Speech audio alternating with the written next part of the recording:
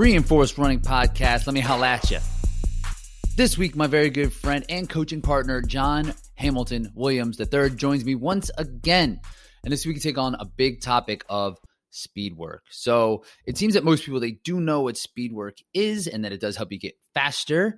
But there's also a lot of nuance on how to implement speed work into your training. So you must consider factors like the race distance, your own personal training age, and really what time of the year it is and where you are in your training. So it can actually be confusing. So John and I, we cover a lot, such as how to implement speed into the different stages of your training cycle, how to know the correct target pace for your speed work, and why training for speed on the road is different from that of OCR. So we touch on a lot of things, those included, and some more. So I'm really looking forward to bringing this episode, a lot of good gems that you can put into your own training.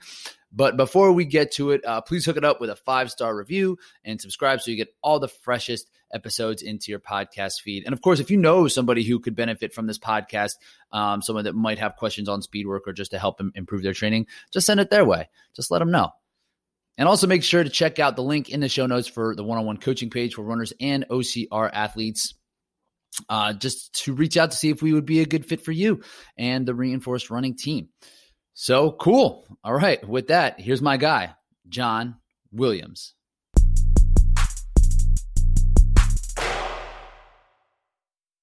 John Hamilton Williams III. I never know how you're going to start these out. So I'm always kind of. That's how I started it out today. On my heels a little bit. Just like, all right, how am I well, going to have to respond here? We're in business. What's going on, John? How are you? Oh, everything's great, man. How are you? Super strong. You just got done with a long run? Yeah, it was a Friday long run today. Just the way the chips fell. So it was actually good. The running guides were good to me. It's been unseasonably warm down here, so I got a nice cool light rain, a little bit of breeze, but low 60s. It was actually awesome. What about you, man? It sounds like you have a race coming up. I have a race coming up this weekend in Jacksonville. So like in Florida, not quite in your parts, but it doesn't look as warm. Yeah, it seems like what, like 50s, I think it's going to be? About 7 hours north. So like depending on what time you go off, yeah, you'll probably – and this weekend looks like it's going to be more seasonal. So I think, yeah, you'll probably be in the 50s. You could have a good day. Florida's so big, 7 hours north. But yeah, it'll be fun. Crazy how big it is. Yeah, we'll air this after the race, so we'll know how I did then. But yeah, I'm feeling good. I'm in a good spot. I feel like I'm in good shape. I mentioned like body composition goals being a goal in the beginning of the year on one of our previous podcasts. And I'm like as lean as I've been since doing OCR. So I'm like pretty excited to see how that translates for better or worse. Yeah. So is that something that you have measured professionally, or are you just kind of like just visually kind of eye that up? And well, I weigh myself every day and I do take progress. The body composition part of it. I mean, obviously the weight is not going to really. So are you talking about fat composition? Are you talking about like body fat composition, or just in general, you kind of have an idea? Yeah, general idea. I haven't done like a DEXA scan or like anything that official. Caliper pinch. Yeah, those are like tough. They're kind of inaccurate as well. Yeah, and even like the in body things, they give you a good idea, and they can be like relatively consistent. They might not be exactly accurate.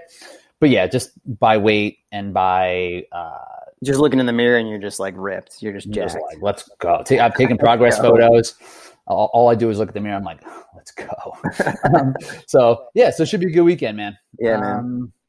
So today, a topic that is something that is really broad and is really valuable is that of speed work. And it's a question that does come up a lot.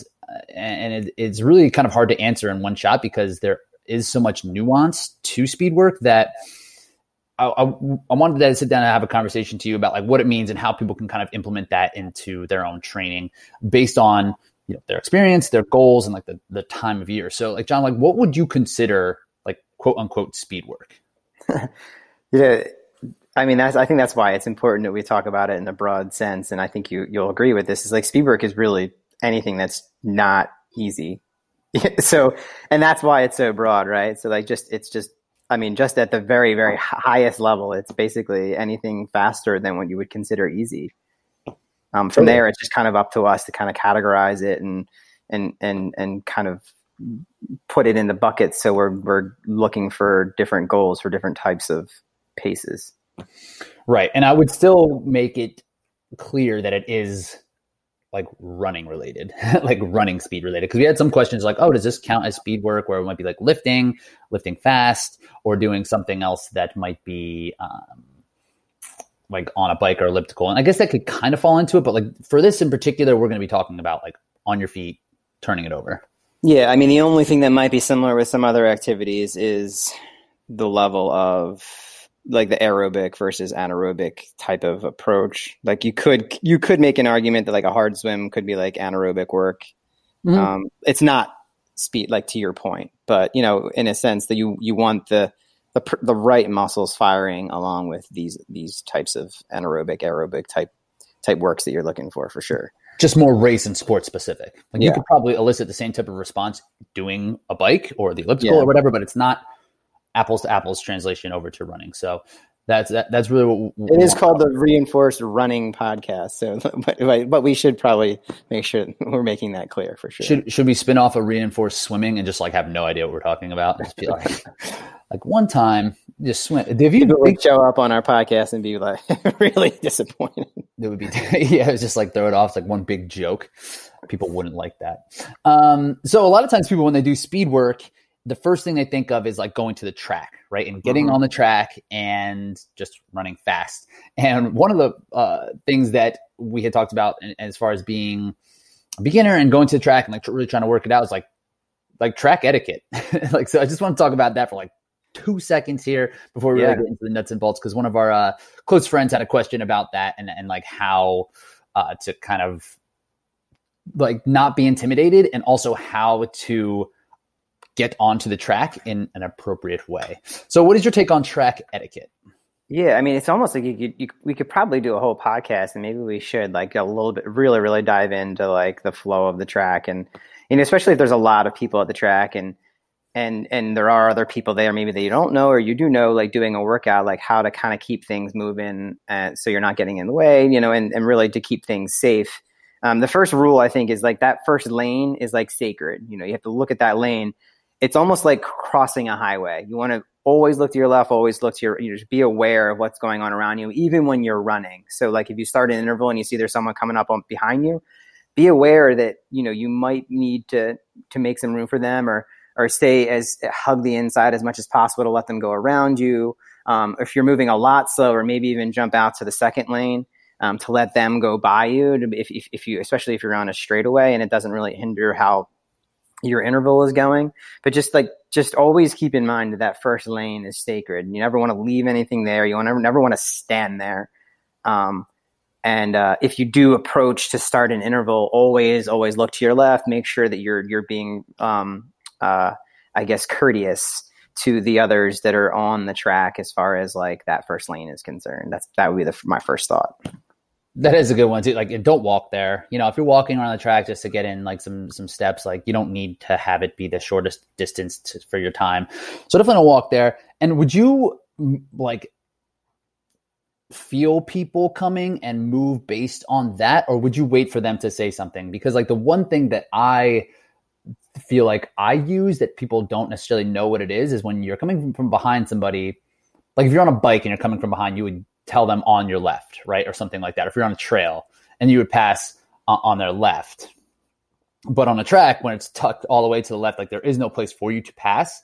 So you kind of have to yell quote unquote track at them to let them know that they should move to the side. So do you use that or do you? No, I mean, usually when I'm yelling track, it's usually because there's like somebody who's walking in the first lane or doing their rest interval in the first lane. And I would also piggyback on that. It's like when you're doing your rest interval, swing out to the third lane and try to do it there. If there's nobody on the track and you're being aware of the fact there's nobody like joining you or hasn't joined you since you've been there, by all means, stay in the first lane. But I think it's okay to like swing out to the second or third lane when you're doing that rest interval. Because inevitably, if there are other groups on the track doing track work, so let's say there's 2 or 3 groups and you're doing your rest interval, even if they are slower than you during the intervals, they're probably going to be faster than you when they're doing their interval than you are doing your rest interval. So you just want to kind of swing out. I think that the track is more just like, as long as someone's doing their interval and I'm faster than them, I literally have no problem with just like rolling around them on the side because we're both kind of like flowing, and then stay like on your left. I mean, and in that case, just yelling track doesn't really help them because I'm expecting they're just going to stay on the inside. Right. And I think that if you yell something, they might swing out and then I might try to swing out and then it just becomes a little bit more, us being on the same page is probably like the easiest way to kind of combat that. But yeah. So if you're coming up and you're passing, you're probably better off not saying anything unless there's someone walking. And if you're walking in the first lane and you hear somebody yelling track at you, that means move. So yeah, I think that's a lot important. of times it doesn't work anyway because they don't know. And I've had people like get mad at me because I'm like, look, do you mind if I? And like, no, this is a public track. You're gonna get some of that. Also don't smoke when you're on a public track. Just I think someone had said that too. It's like don't do that. Just keep the cigars off the track. I know that it's a public place. You can do whatever you want, but like just. Don't do that. But that's really it. I mean, you just want to have respect people that are moving on the track. Like it's a lot like it's not like drive right past left, unfortunately, like the highway. But it is a lot like that concept. It's like, hey, look, if you want to be aware of how fast some people are going around you, and you want to give way to the people who are going faster than you, cruise in the slow lane, no problem. Yeah. Yeah, for sure. And so like if you're intimidated by the track and you're not really sure, you just go and like you'll figure out the flow of things. Like don't not go because like you're not sure what to do. Yeah, of course. You'll figure it out. And inevitably there's somebody there who's done it a bunch and they can always fill you in. And as far as what other mistakes people make, let's talk about from a practical standpoint with their training. Not like screwing up on the track. What are some of the mistakes that you feel people are making when it comes to their speed work? Oh, geez. I mean, probably number one is too much too early. I think that just if there's somebody that's been doing it for a while and they say, hey, come to the track and do some intervals with me. And then you try to do what they're doing.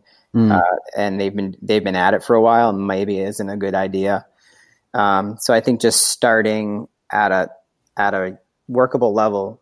And if, for instance, might be like if someone's has been doing 800s, let's say on the track at like just faster than 5K pace, and they're doing like 4 or 5 of them. There's nothing wrong with you like maybe doing, if you feel like you're at the same level as them, give or take, do 400s instead of 800s. Like I think just easing into the speed work is probably the first thing that I would probably look at. What about you? I think that's a good point. And I would just echo, don't do other people's speed work. Like, I just think that is a mistake in itself. And I've had people and I've coached some athletes who had faster friends, and then they would go and do some of their workout with their faster friends, and it would just kind of screw it all up because it would be too fast, too soon, and it would just not hit the purpose. And also something with the kind of like go hard or go home type of mentality. And we've talked a lot about having people run slower on their slow days. I feel like too much quality work is often something that people can really fall into, where it's like 3 or 4 quality days a week. And that's, in my opinion, is too much. Like, what do you think is like a good kind of general guideline for how often people should be doing this? Well, again, I just think if you're starting out, just do one, and then, for some people and it depends on what the quality work is and how much you're doing it, obviously. So those factors are going to come in. So if it's 3 to 4 days a week and the amount you're doing, is workable, and you're giving, and 48 hours is enough rest for where you're at, then it's, maybe you can consider it. In most cases, to your point, it's probably going to be too much. But I think that just kind of know, it's hard to just know. So like, I would definitely find a starting point, find somebody who either knows what they're talking about or do some reading, and just understand like where a good place to start is. Start somewhere small and then just build from there. And build the 1 day first, and then maybe add a second day, see how you feel, reevaluate. And in those cases, when you do increase, it's okay to like repeat the next week. Like you don't have to always increase to the next week. Like sometimes you can stay at that level for 2 to 3 weeks, let your body adjust, and then maybe take it up from there. So I think just starting at the right point and then increasing at the right point, and look at it from a volume perspective throughout the week. So, when you get to the point where one workout is like getting to be a little bit too long of a workout, then maybe think about adding the second day. Gotcha. And that makes sense. And and that kind of brings us into what I think is one of the most confusing parts about this is like, when is it appropriate to start this? And what should you do when you start your speed work? Because I feel like it happens for beginner runners and advanced runners the same. Like they all have a season end goal, and like where should you start with your speed work with that? So the way we kind of broke it down is having 3 different phases, which we'll just call like base phase, pre-competition phase, and then like your actual competition phase. So in the base phase is typically when you would be building miles, adding volume, just getting some resilience, some good aerobic work. Do you feel like there's a place for speed work in the base phase? So, yeah, I mean, I think that the traditional way and almost the way I always had done it, and I'm sure you were the same way, right? Like you would start with that base phase, like the long, slow distance, sometimes no speed work, and you're just building up miles and building the aerobic base.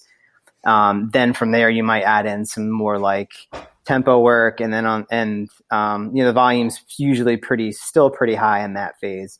And then towards the end, you pick up the pace. So you would do some more faster intervals and drop the volume down, taper, and then race. Right. That's a very traditional way of looking at it. There's 2 thoughts. One is I like the idea of strides. Striders? So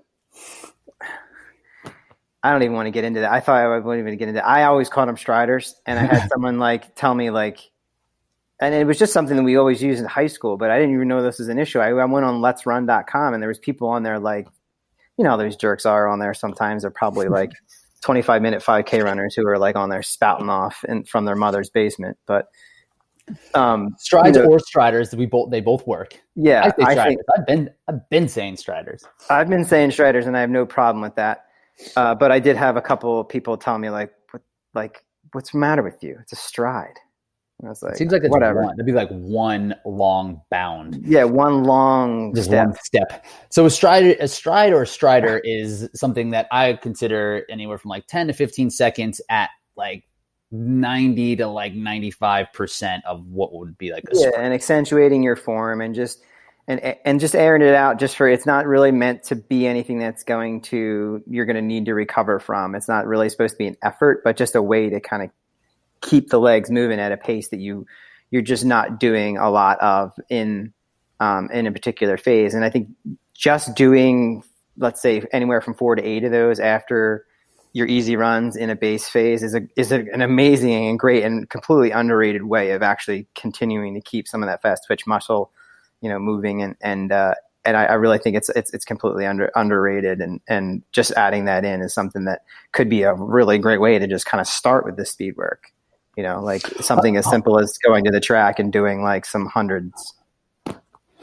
100%. Yeah. And I think that is a good place to start. And sometimes it just kind of sucks to do it at the end of a workout where you're just like, I'm just done with this run. And so I sometimes just put them in the middle, be like, okay, run 2 miles, then do 8 by 10 seconds and of just a turnover. So, and this will really help, like you said, that muscle activation, keeping that sharp, and also help your running economy and just really kind of staying sharp when you're like in a phase where you're running slowly.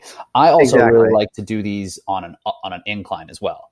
Because that way then shortens the range of motion. It might also activate a little bit more muscle, and it just is a little bit less damaging, believe it or not, when you're running uphill than if you're just sprinting dead out when you might not be prepared to. So, so I like that as well. I think that's a really good spot in the base phase.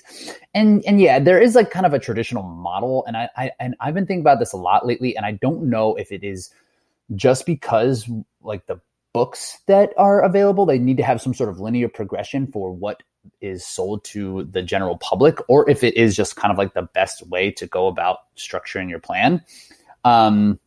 But like, I also don't think that, I feel like there is a place to do some speed work when your volume is coming up a little bit higher. And something that isn't like race specific in any way, just kind of ways to really kind of improve that overall fitness.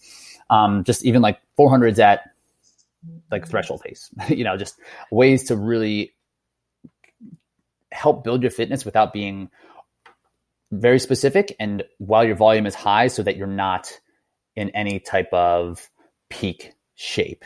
What do you think about that? No, I think that, and that was kind of like my second thought, was that traditional way I think works, and I think it's great, but I do think there is room, especially depending on the athlete, to build, like, even just take it the opposite. And a lot of coaches are doing this now and seeing a lot of success with it.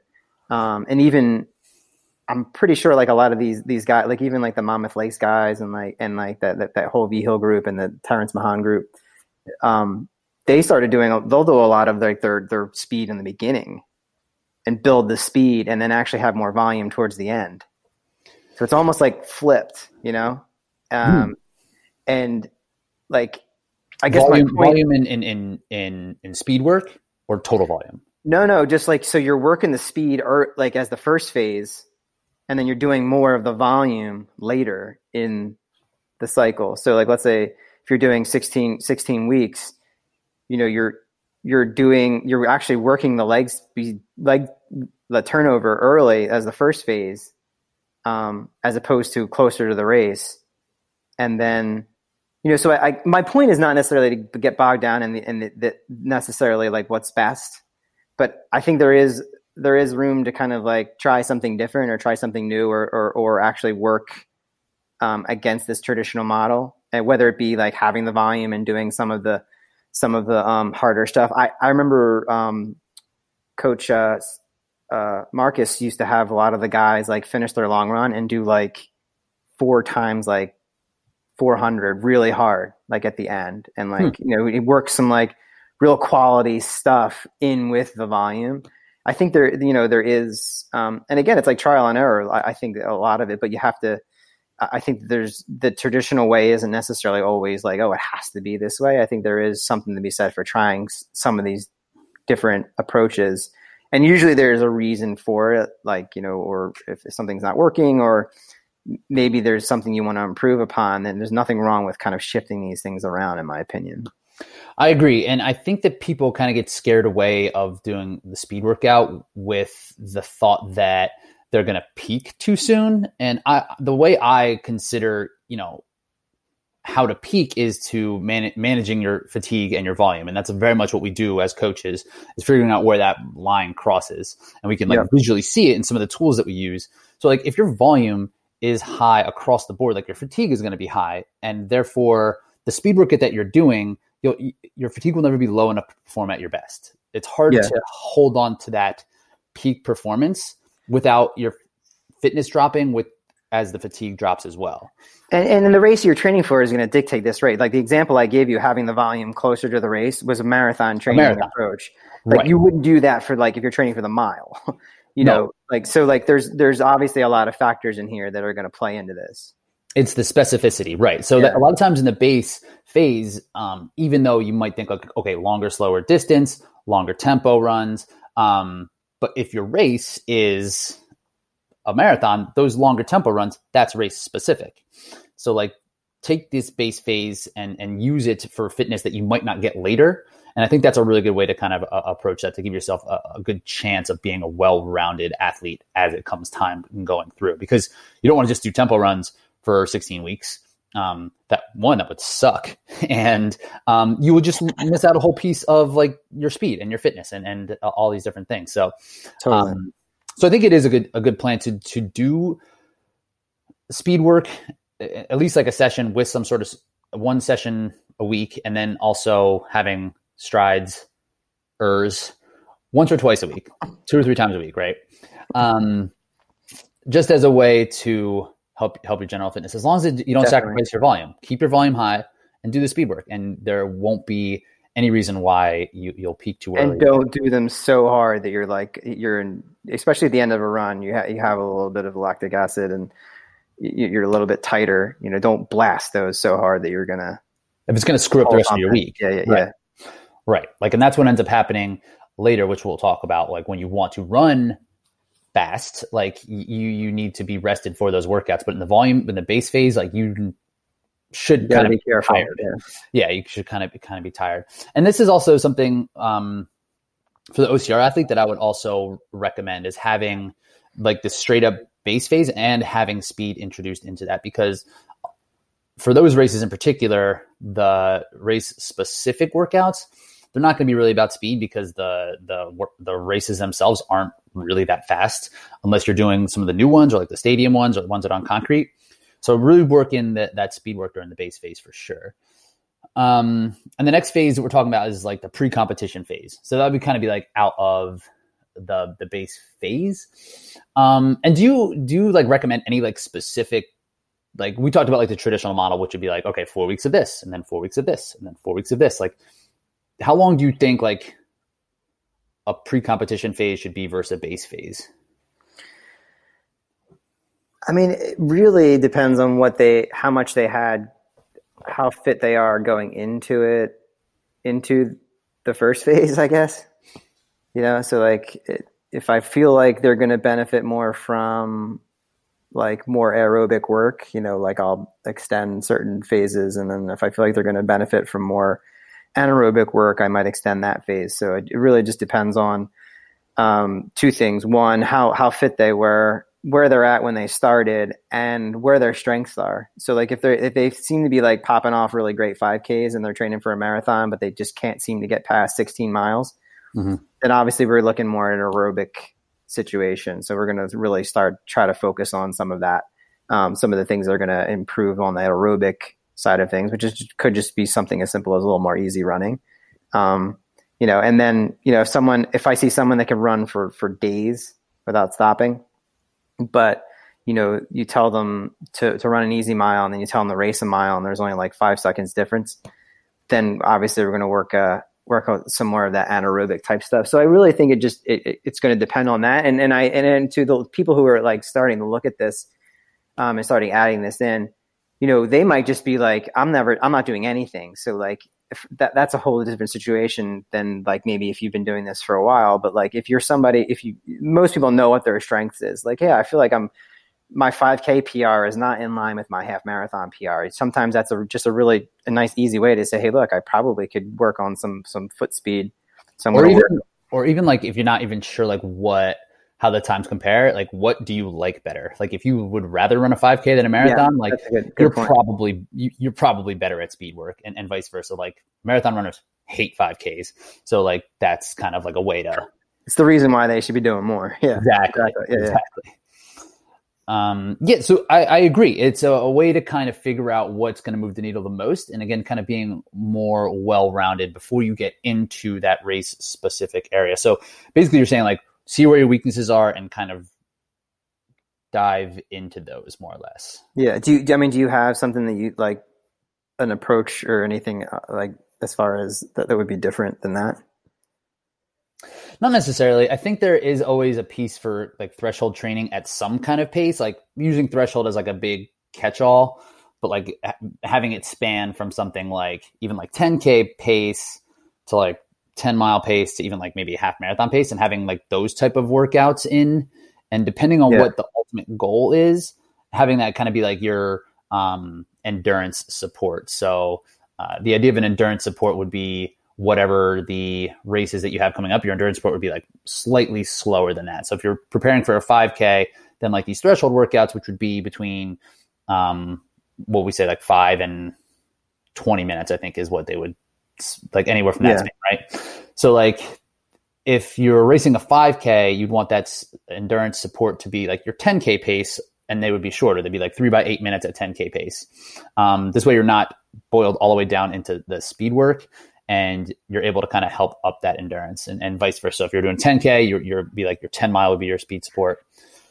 And you're able to do more of them too, because if you're going 10 seconds faster than 5K, you're only going to be able to do so many minutes of that within a workout. So like, I feel like I never really saw the meaning that like, and even Jack Daniels doesn't really get into 10K pace. which is strange to me because it's kind of in that no man's land. But at the same time, you can do more of the 10K efforts, and maybe not as much as the tempo. So like there is that. I often wonder about if we're not giving that as much credit as we should be as far as like the 10K pace is concerned. But yeah, and it really just depends on the goal. And like there's very few people who are doing races that are shorter than 10K. Like honestly, like people might prepare for a 5K as they're going through their marathon. But if you are preparing for a 5K, or if you're an OCR athlete doing something like a stadium race, like then you might want to be in that 10K pace.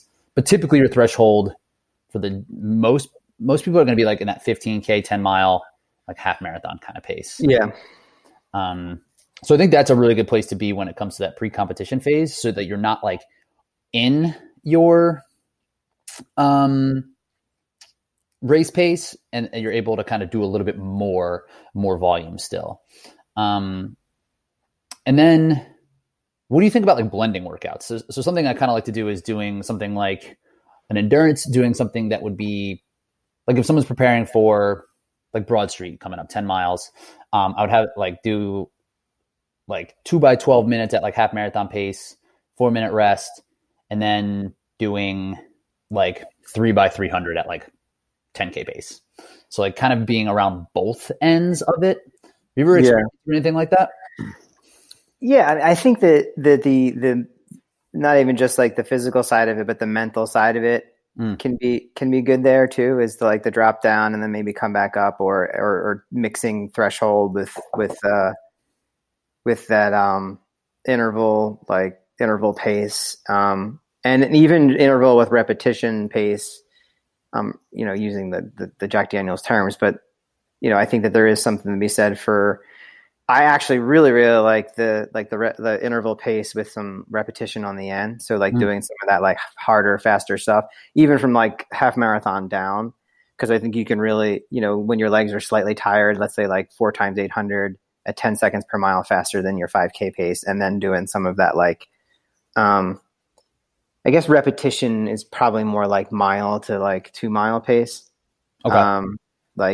On the end with like a lot more recovery, but just like getting that really, really, really hard turnover, which I think is completely underutilized, is getting the legs moving over. Because I think on one hand, if you're training for a half marathon, you're like, I'm never getting close to this pace, but I think we really, really underestimate the power of building this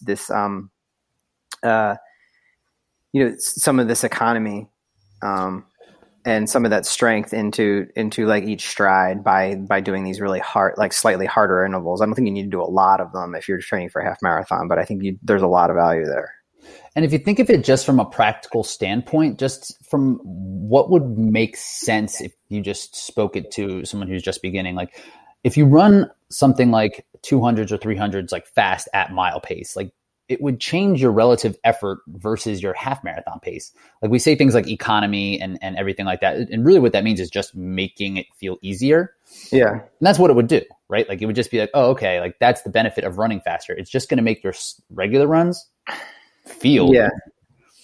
Yeah. If we were able to, there's two ways you really, from the beginning or standpoint, is the way I would explain to somebody is there's two ways to look at running. One, and if we were able to hone in on exactly what an effort was. So let's say if like from 1 to 10 being your hardest effort, 1 being your easiest, let's say if we were able to, in every case, hone in on what a 5 effort would be. So we could use that as a baseline from like day 1 versus day 30. And what we want to do is we want to look at, okay, out of 5, we want 2 things. 1, we want to be able to hold 5 for a really long time, as long as possible, and increase the amount of time we can hold that number 5. And we also want to take how fast we're running at that effort. So, on day 1 versus day 30, on day 30, I want you to truly be running at a 5 effort faster on day 30. And none of these things are mutually exclusive. So even easy running is going to get you running faster, right? Right. But there's certain things that you could do that will improve that. And I think running, like, I've seen the best results with running these slightly harder, even if, like, again, it's just the striders or mixing in some 400s or 200s, even just, again, depending on the event you're training for, to get that faster pace at that 5. And then we're going to do all these other things that are going to get you to be able to hold that 5 for even longer without, dropping down and losing some of your pace. So, and all these things you're going to do. And the best way to do that is going to be have variety in your running. That's plain. That's the simplest sense is just variety of paces. So like some days, like maybe do just like, even if you just wanted to go out and run these on the roads 5 times a minute, hard, like don't overthink it. Just go hard. Right. And then, maybe then the next day, maybe the second workout of the week is 2 times 5 minutes with a minute rest at comfortably hard, something that you could hold for a while, but you're not going easy. And then the rest of your miles are easy. And if you just start there, you're going to see, and especially someone who's never done it before, you do that for good 4 to 6 weeks, you're going to see a tremendous results, bigger than you probably imagined. I'm not saying you're going to break any world records or you're going to maximize your potential, but like you're going to see some pretty decent improvements just based off of that alone. It's like having tools in your toolbox, right? Like being able to work on all these different things. It's like working on different skills in, like, say, a ball sport. It's like if you just shoot foul shots, you'll be good at just shooting foul shots. But if you do one like dribble drills one day, if you do like passing drills one day, you'll become a more well-rounded basketball player. Having those different varieties is just going to make you a better runner all the way across. And this is really important for the pre-competition phase, because that is where you're really going to be able to afford to have the time to do different things than just that race specific thing. So in the pre-competition phase, I would definitely kind of dance around that race specific kind of pace, doing things that are faster and doing things that are just slightly slower in those on those days.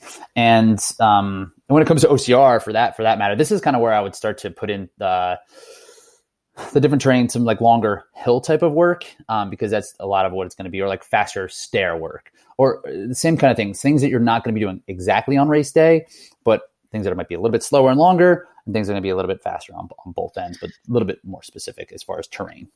Yeah, and there is the mental side of it. And a little tip of the cap to our buddy Tim here a little bit early. Mm-hmm. But like I think the idea that like when a marathon runner is racing, I think there is value in giving chunks of time at the goal pace, more so for the mental side of it, just to be comfortable with that, the idea that you know how that feels. And it's not that you like, not necessarily that you don't think you can run at that pace, but like the idea that you've done some miles at that pace and you know what it feels like. So on race day, when you get out there, you have a little bit more familiarity. For sure. And I don't want to butcher this, but I believe what Tim calls it is like viewing all things through trust. And I think there's more expansive than this, but like if you can't trust yourself to do that type of work, then it's gonna be hard to execute that on race day. And Tim was on the podcast episode something. I don't know what any of these numbers are. So Tim Silvestri, look him up a couple episodes ago. Super good. That's what I got for you. Yeah, definitely check it out. Cool. And then that kind of segues really well into the competition phase. So this is really where you want to hone in and sharpen and make sure that you do know what it's going to feel like a little bit, and you're going to be able to kind of be the most specific that you're going to be coming into race day. So, how do you kind of approach in that like competition phase? And when would you say like, what's long enough for race specific workouts? Like 4 weeks, 6 weeks, or what do you think? You mean from the event? From the event. Yeah. When should people start to like really focus on, okay, this is what it's going to be. This is what it has to feel like. I like usually like that 4 week range, like that last really long run. If I feel like they're ready, I'll throw some in that really light last longer run. Let's say it's 20 miles. I'll throw in like late in the run some of that marathon pace stuff. This does two things. One, I think it takes the whole mental thing another level, step up from just doing like, let's say, 5 miles at marathon pace without the versus like doing 15 miles easy and then doing it really, really late in the run.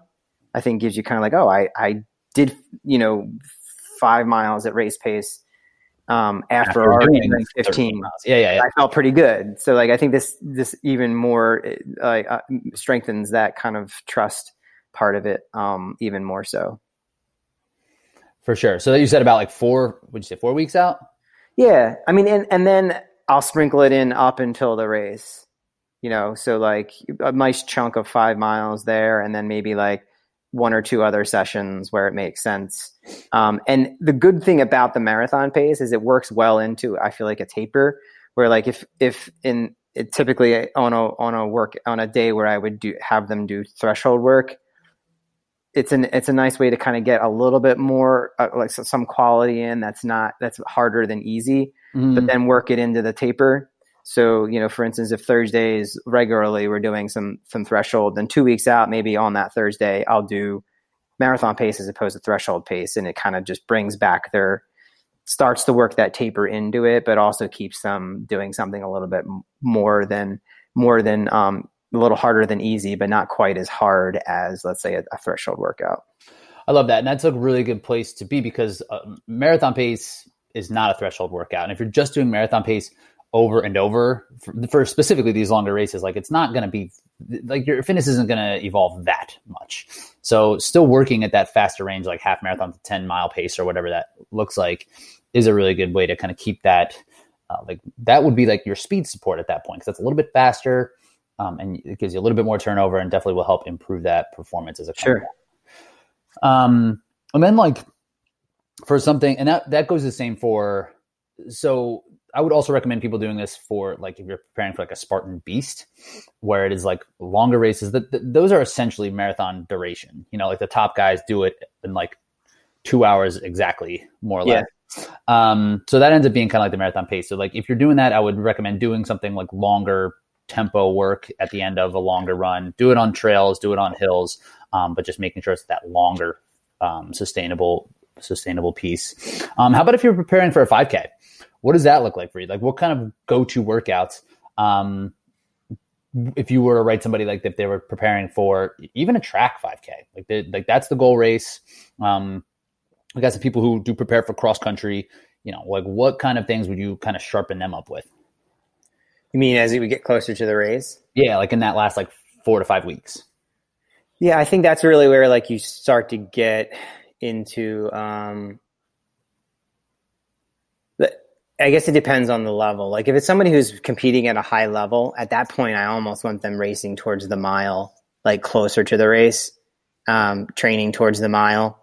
Like just you're doing some of that more faster stuff. You're not ever getting away from some of the intervals that are going to be, just slightly faster than 5K, for like 3-minute pops. Right. Like 800s and thousands. Yeah. I mean, it really, at the end of the day, like it's really just, it's simple. Like, once you really learn it, I think that where the value comes in is really just kind of massaging it, and looking at the athlete and making sure they're doing, based off of their history and their race performances up to that point, that you're doing everything you can to maximize what that athlete is doing. For the track, and for someone who's been, let's say, just trying to break 15 minutes, it's going to be very different than somebody who's maybe trying to break 17 or 18 or 19 or 20. And I'm not trying to intimidate anybody. I'm just saying, like, there's going to be like a little bit of a different approach, where for the person who's maybe running, who's less experienced, I'm probably going to be, more like almost all towards that, like 10 seconds, faster than 5K pace. And maybe just some like harder striders towards that kind of like mile race pace kind of a thing. And as they become more and more experienced, I think that like, and their aerobic base is higher, or better, or for lack of a better word, that we're going to start to work in some more of that economy type stuff. Their age is going to be a big part of it too. Like, I think sometimes if you have somebody who's like, let's say 50 years old, I don't think like the 200s become as big of a factor. So I just think that your fast twitch muscles are just like, they're just not as there's just not as many of them when you're 50 versus when you're 20. Yeah. You know? And so there's some factors there too. And totally, yeah. Just let me jump in. How I'm interpreting this is like most distance events, the limiter is your endurance and it's not speed. If you get to a high enough level in a 5K, like you're gonna need to get faster. But it doesn't really happen unless you are like fighting with like what do you think, like 14:30, like 14:15 before like you really need to be like fast. Yeah. And that's like ends up being the limiter. So most of us, we're not really at that level where we're going to need to be like improving our mile is going to help improve our 5K. Mostly like knowing getting a little bit faster at like that 5K pace will be, and like working in that like interval endurance area is probably going to move the needle the most. Yeah, I think it's more a function of like how experienced they are than how fast they're going, to be quite honest with you. Like, you know, like if you're somebody who's been at it trying to go harder, and you know, let's say you're a 20-year-old kid who's like running 18 minutes and, you know, wants to get faster. I think that at that point, I think that they could really, really benefit from running some of those faster intervals if you've been at it for a while and like you have the experience and you can take those intervals, versus like somebody who maybe doesn't have the experience and is probably going to be more in a danger zone than they with some of those faster intervals than they are going to be seeing the benefit. Okay. I mean, it really is going to be athlete to athlete. And maybe mile is like, you know, is really pushing it because it's hard for a lot of people to even wrap their head around, like, don't even know how fast they can run a mile. Like how to pace. I just mean harder than like what the 5K pace would be. Just really kind of like really uncomfortable, kind of pushing themselves. You know, and again, the mental side of it too is a big part of it. Is just being able to, not necessarily the trust part of it, but like you do get better at enduring that pain. So like for the 10 seconds faster than the 5K, it's really, really important for a 5K, because a 5K, it's a short race, but it's a hard race because like you're really, really pushing that line, and you get to that mile and a half and you really, really start to like, your mind just starts to play games because of the pain, and you don't think you can endure it for the next 10 minutes, but you can. And a big part of that, I really think, is we do get better with specificity, and running being no exception, of enduring pain specific to running. We get better at it. We just deal with it better as we implement more of it. And that's kind of what I would consider being quote unquote sharp. I mean, there's definitely a physical advantage to being sharp, but there's like a mental sharpness that comes to a race that's short. And like, you can almost run like, that's why people can run 5Ks in back-to-back weekends and have tremendous time drops. You know, they're just ready. They're just ready for something like that. And in like a Spartan, like a stadium race is a good example where like, you're going to get bumped up against this like terrible feeling that you're not going to know what to do with the first time you do it. But then the next time you do it, you're going to be ready. And same with like these new events, like the DECA Fit, which is essentially like an indoor track and like some CrossFit stuff. And CrossFit's a good example too. Like if you do one workout, you might be able to do it 2 days later and just be prepared for what it is, and you'll be so much better. So I like what you're saying about like knowing what it's going to be like and really being able to kind of help push yourself through. Yeah. And knowing that like, it's hard, you know, and going into the speed work, like you should embrace the fact that it feels hard and that it's hard for you, because that's actually what is making you better. And I know that might sound like it's oversimplifying it, but if you're not mentally ready or not like willing to go into that darkness, then just don't do it. Like, but you know, I think just wait till you're ready, because it's hard. Like, and that's what's going to make you better. And I know that like there's so many sayings that out there that kind of are there to kind of represent what I'm talking about. Like no pain, no gain. Pain cave. Pain cave. One buddy says, going to the pain cave, no candle, just like going right in, not even worrying about it. But yeah, it's really that's what the pain cave is. It's like that's when people are talking about that. It's like where you're just like, oh my God, I don't think I could go any faster than this. And then telling yourself to shut up and to go faster. So we've talked a lot about like specific paces and things like, you know, what to do throughout these phases. But I feel like the pacing itself is also a big question that is like kind of hard to dance around and like hard to explain. So when we are setting up these paces for something, you know, like we've talked about tempo runs, we've talked about fast, 5K, you know, threshold, where do you get those from? Like, do you just go from like, okay, I want to run 20 minutes in a 5K, so I'm just going to run 20-minute 5K pace, or do you test and then kind of figure it out? Yeah. I mean, look, there's all kinds of literature and there's all kinds of different approaches, and no matter what I say here, there's going to be somebody who disagrees with it, and that's fine. I think you just have to start somewhere, right? And everyone's going to have a lot of coaches might have it starts somewhere. I actually, I love the idea of like, there's enough science and there's enough people who have done studies and there's enough out there where you can, I feel like I've been around enough where I feel pretty comfortable with, the idea that there are certain paces that are connected with your ability, and there are certain charts. And again, I know that like Jack Daniels is probably the first place I would start. Cause I just think that whether you end up there, a couple of years down the road, you may adjust. It's a great way to start. And it's real easy to implement. And you can look at any race that you've done recently. Like let's say it's a 5K or a half marathon, and you can come up with what paces would be good from easy all the way up to a marathon pace, a threshold, interval pace. And it's a great place to start. Well, I couldn't agree with you more. Like, I think there is some sort of value in having a pacing, being familiar with the pace and like knowing what that's going to feel like. But for example, like if you are a 4-hour marathoner and you want to run 3:45, so you do all of your like pacing around what a 3:45 marathoner would run, the benefits are going to be so different. Like you're going to be in over your head. You're going to go a little too hard. You're not going to be able to run as long and as needed, and your recovery is going to be shitty. So, and you're not going to get those benefits. So, and I feel like that's something that happens particularly in the marathon because the pace isn't fast. So you can wrap your head around what 3:45 pace is. And so you just try to bang at that when really you need to become a 3:55 marathoner and then a 3:50 marathoner. So I think testing and then retesting and using these type of calculators or tables is definitely the way to go.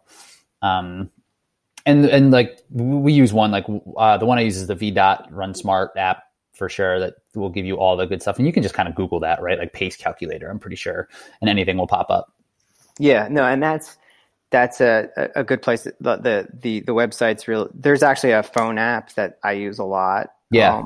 And you just download it and you put in your most recent time, and it'll give you it'll give you equivalent races, and it'll give you your paces. And you can use those paces it gives you to kind of start with, like, let's say you're starting and never done speed work, just use those and slowly implement those different, like that variety that I was talking about.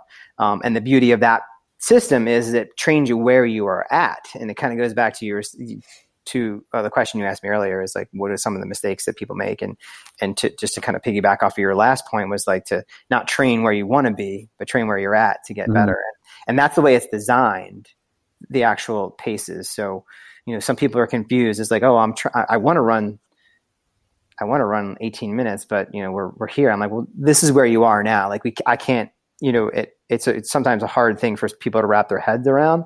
But like to your point is like, if you're an 1830 marathon 5K runner right now, I can't have you run the paces at 18 minutes. We're going to train you at where the calculator says you are at 1830, and that will get you down to 1815, so on and so forth. And then you adjust at 1815 to those new paces, so on and so forth. Yeah, because they work. And like if you're doing the work consistently, like you'll get faster. And that's why it's hard to swallow sometimes, where it's like, oh, well, I want to run 17 flat and I'm training at 18 pace. Like, how am I going to run 17 flat? So it just comes a matter of like being patient. And honestly, it kind of goes back to one of our previous podcasts that we talked about, and really kind of like goal setting and what it means to race well, and like what these times mean to you, and kind of removing the time from it. And that will just make everything better in your life, and being able to do what you can with what you have in that moment, as opposed to needing to push toward a time. And it's unfortunate things like Boston Marathon qualifiers, like that time that just dangles out there just makes people get fixated on it. And then they can't consider doing anything different than just pushing toward that goal. Yeah. If the qualifying time is 3:10 and they run 3:20, they need to be at peace with the fact they may need to be able to run 3:15 before they run the 3:10. They could run the 3:10, but they just need to be at peace with where they're at and the idea that it could take some time to get there. And if they're a 3:15 runner and they try to run 3:10, they're going to run 3:25, and they're going to feel like they're going to feel like the training didn't work, which it did work, but they fucked up the race. That's what ends up happening. So I would definitely test and retest and really make sure that like you are progressing. And if you're not progressing, then you need to look back at your logs and see what's going on. And it's probably going to be due to lack of consistency, I would say, rather than lack of the training working. What do you think? Just so it's clear, I want to make sure that people who are listening to this never did speed work before or dabbled in it. Go out before you do anything. Go out and race a 5K. Find a local 5K on the weekend. Run it, leave everything out there, run it as hard as you can. And it is what it is, right? Like if you're disappointed with it, it doesn't matter. It's just a baseline. We're going to plug that into the calculator. We're going to get these paces. We're going to do some workouts at that pace. And then 5-6 weeks down the line, we're going to do the same thing. We're going to hop in a 5K. We're going to see where we're at. If we did everything the way that we should have, and we did all the work, there's almost no chance that you're not going to get faster. All things being equal, the same temperature, the same course, the same terrain, all those things. And then you take that time that you improved upon, you put it into the race calculator, you have these new paces, you train at that. And the idea is it's not always going to be super linear. As you can imagine, as you get faster, you might flatten out for a while. Don't get discouraged. Just keep plugging away at it. And that's a great way to really kind of start out here when you're on your own. Of course, we're here if you ever wanted some more guidance and a little bit more diving in and analysis and just understanding as to how to build these workouts. But it's certainly a good place to start. Yeah. And that's the real value in coaching, is having someone just to as far as coaching, the real value as far as someone giving you a program is that it takes all the guesswork out. Someone just like, this is going to work. Just trust in this process. And then because when you kind of do it on your own, and even in my own training, like I struggle with this sometimes, like, it's like, is this an appropriate workout? Like, is this something that it like fits for me? But when someone else is like telling you, like, one, you can't not do it. And you also feel like a little bit more confident in it. It's like, okay, like, this is meant for me. So I should be able to do this. So it takes that kind of like, I'm not sure, like, is 6x800s too much? Is this pace too fast? Is this too slow? At the very least, you have somebody to kind of like explain it to you or help you understand why you're doing that. It gives you value. It makes it a little bit easier to go through the pain if you know why you're going through that pain. Right. How it should feel, why it feels that way, why it's important. And yeah, there's a lot of resources out there, including, podcasts and such like that. John, what is your favorite workout for you personally? What's like your, like if you were going to do any workout, like what is it? Like your favorite speed?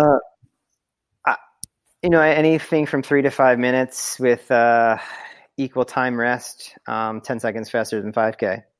That's it? Would that be, you would consider it like interval pace, like the Daniels thing? Yeah. Nice. I just think and the thing, and I'm not just saying this, if I was to go out and run the track the way that, like, if using my experience in the years that I've been running, like, I feel like I've been able to hone in on like what the effort should be for those distances, if that makes sense. It's almost exactly what the prescribed pace is. And I think that's one of the reasons why I like it, is like, if I didn't even look at the chart and you gave me 4x800 with a 400 meter recovery, it would almost be spot on to what Jack Daniels puts in there, just because I feel like it's just hard. It's like, because it's 800, it should be faster than the 5K pace, slightly, just because it's, but I feel like that the pace is, and once you really get into it, you'll start to be like, oh, okay. And then when you do, let's say you do 2 times 10 minutes with 2 minutes rest, and you go out there and you're like, you're going to find like, all right, like this makes sense for this time. So before you even get into the physiology of it, I think that would probably, it just makes sense sometimes when you go out there and run it. So I almost want to say to somebody like, hey, before we even look at this chart, and let's say I go out and run 4 times 800 and then maybe come back and see what it 4 times 800 is not, it depends on the person too. Cause I have some people who go out and they'll just blast those 800s. Yeah. So, but I'm saying like, when I run them, I feel like it's just like just enough, like I get down that 200 and I'm pushing it just enough, but I know that I'm not like crushing myself. That's why I kind of like it. That's like a great way to put it. Cause it kind of regulates itself. Like you regulate yourself on that. Cause you're like, if I go any faster, I will die. But so there's not much nuance for the pace. Like you just you bump up right against what like you're capable of doing. And then you just like finish it through. That's interesting. That's kind of like those workouts are just hard. You have one? I've been like really kind of from the OCR stuff, just like pure running workout. Yeah, and like I've been really doing like I used to hate threshold workouts. Like coming from high school, I only did like fast 400s and 200s and ran like 3 miles a day, And then coming to St. Joe's, like it's only threshold, at least for cross. It was just like threshold, and I just got my ass kicked all the time. So do you feel like you were really doing threshold, like what threshold? Then? Yeah, I mean, do you feel like maybe were you really doing a threshold pace, or do you think it was more like closer to 10K kind of? I don't know. I actually don't remember what the pace was. I mean, it didn't really matter for me at that point. Like just like a 3 mile warm up, I was like, oh my God. Down to the river. Yeah. Down to the river. Like I was like, we haven't started yet. So the thresholds were hard for a long time, but now I really like them. I really like being in that zone of, feeling faster but also feeling like I could go faster and that I am faster, but also being at a pace that it feels like you're almost like unstoppable, and just being there and like kind of feeling really honed in to what that pace feels like is something I really like. Yeah. I haven't dipped into those fast intervals in a while. I'm going to do the adrenaline. And I'm looking to. That's a good race. That was my last race I ran under 17 minutes. Nice, really? Yeah, so I'm looking to sharpen into that actually, because then I have fast. I know. Course. Like they win, like the winners are like 14:40, 14:30. The last time I watched the guy, so I think there's a $500 bonus, or is it $1,000 bonus to somebody to anybody who breaks 14 minutes. Oh, I don't know. There was the year that I watched it, and Adrian Blinko ran like 13:03 or 14. Oh my God. 14:03. Yeah, because people are always under 15. Yeah. Holy crap! He was like, and he just missed it. I was like, oh my, yeah, that dude was right. He was like Olympian level. Hoping there's somebody like that this year, and like go out and just like sit and hang. But yeah, so I'll be sharp. Do you think you're in the under 16 shape? Under 16? Yeah. I would think so. Yeah. I did a 2x3 mile the other day, and what was supposed to be like threshold with like, I think a minute 45 in between. And my first 3 mile was like 15:20. So, and then I did like 15:35 or something like that. That's not threshold pace, dude. Dude, I'm fit, bro. Lean. That's not threshold pace. 5:10 a mile is threshold pace. That's what I was running. You need a coach, man. You need me to coach you. Feeling good. Feeling good. We'll show you. We'll see it. We'll see it at the adrenaline. Yeah, no, that's awesome. All right, I got to roll. I got to get out of here. So yeah. Well, let's come back, circle back on this, and everyone, obviously go into our page, the page there, and ask any questions. You have any follow-up questions or anything? And maybe we can piggyback on this. This is a topic where we could probably talk for hours on. Maybe we'll circle back and have a part 2, but for sure. Cool, dude. All right. Well, signing off. All right. Good luck, buddy. Thanks, bro. I'll talk to you later. Later.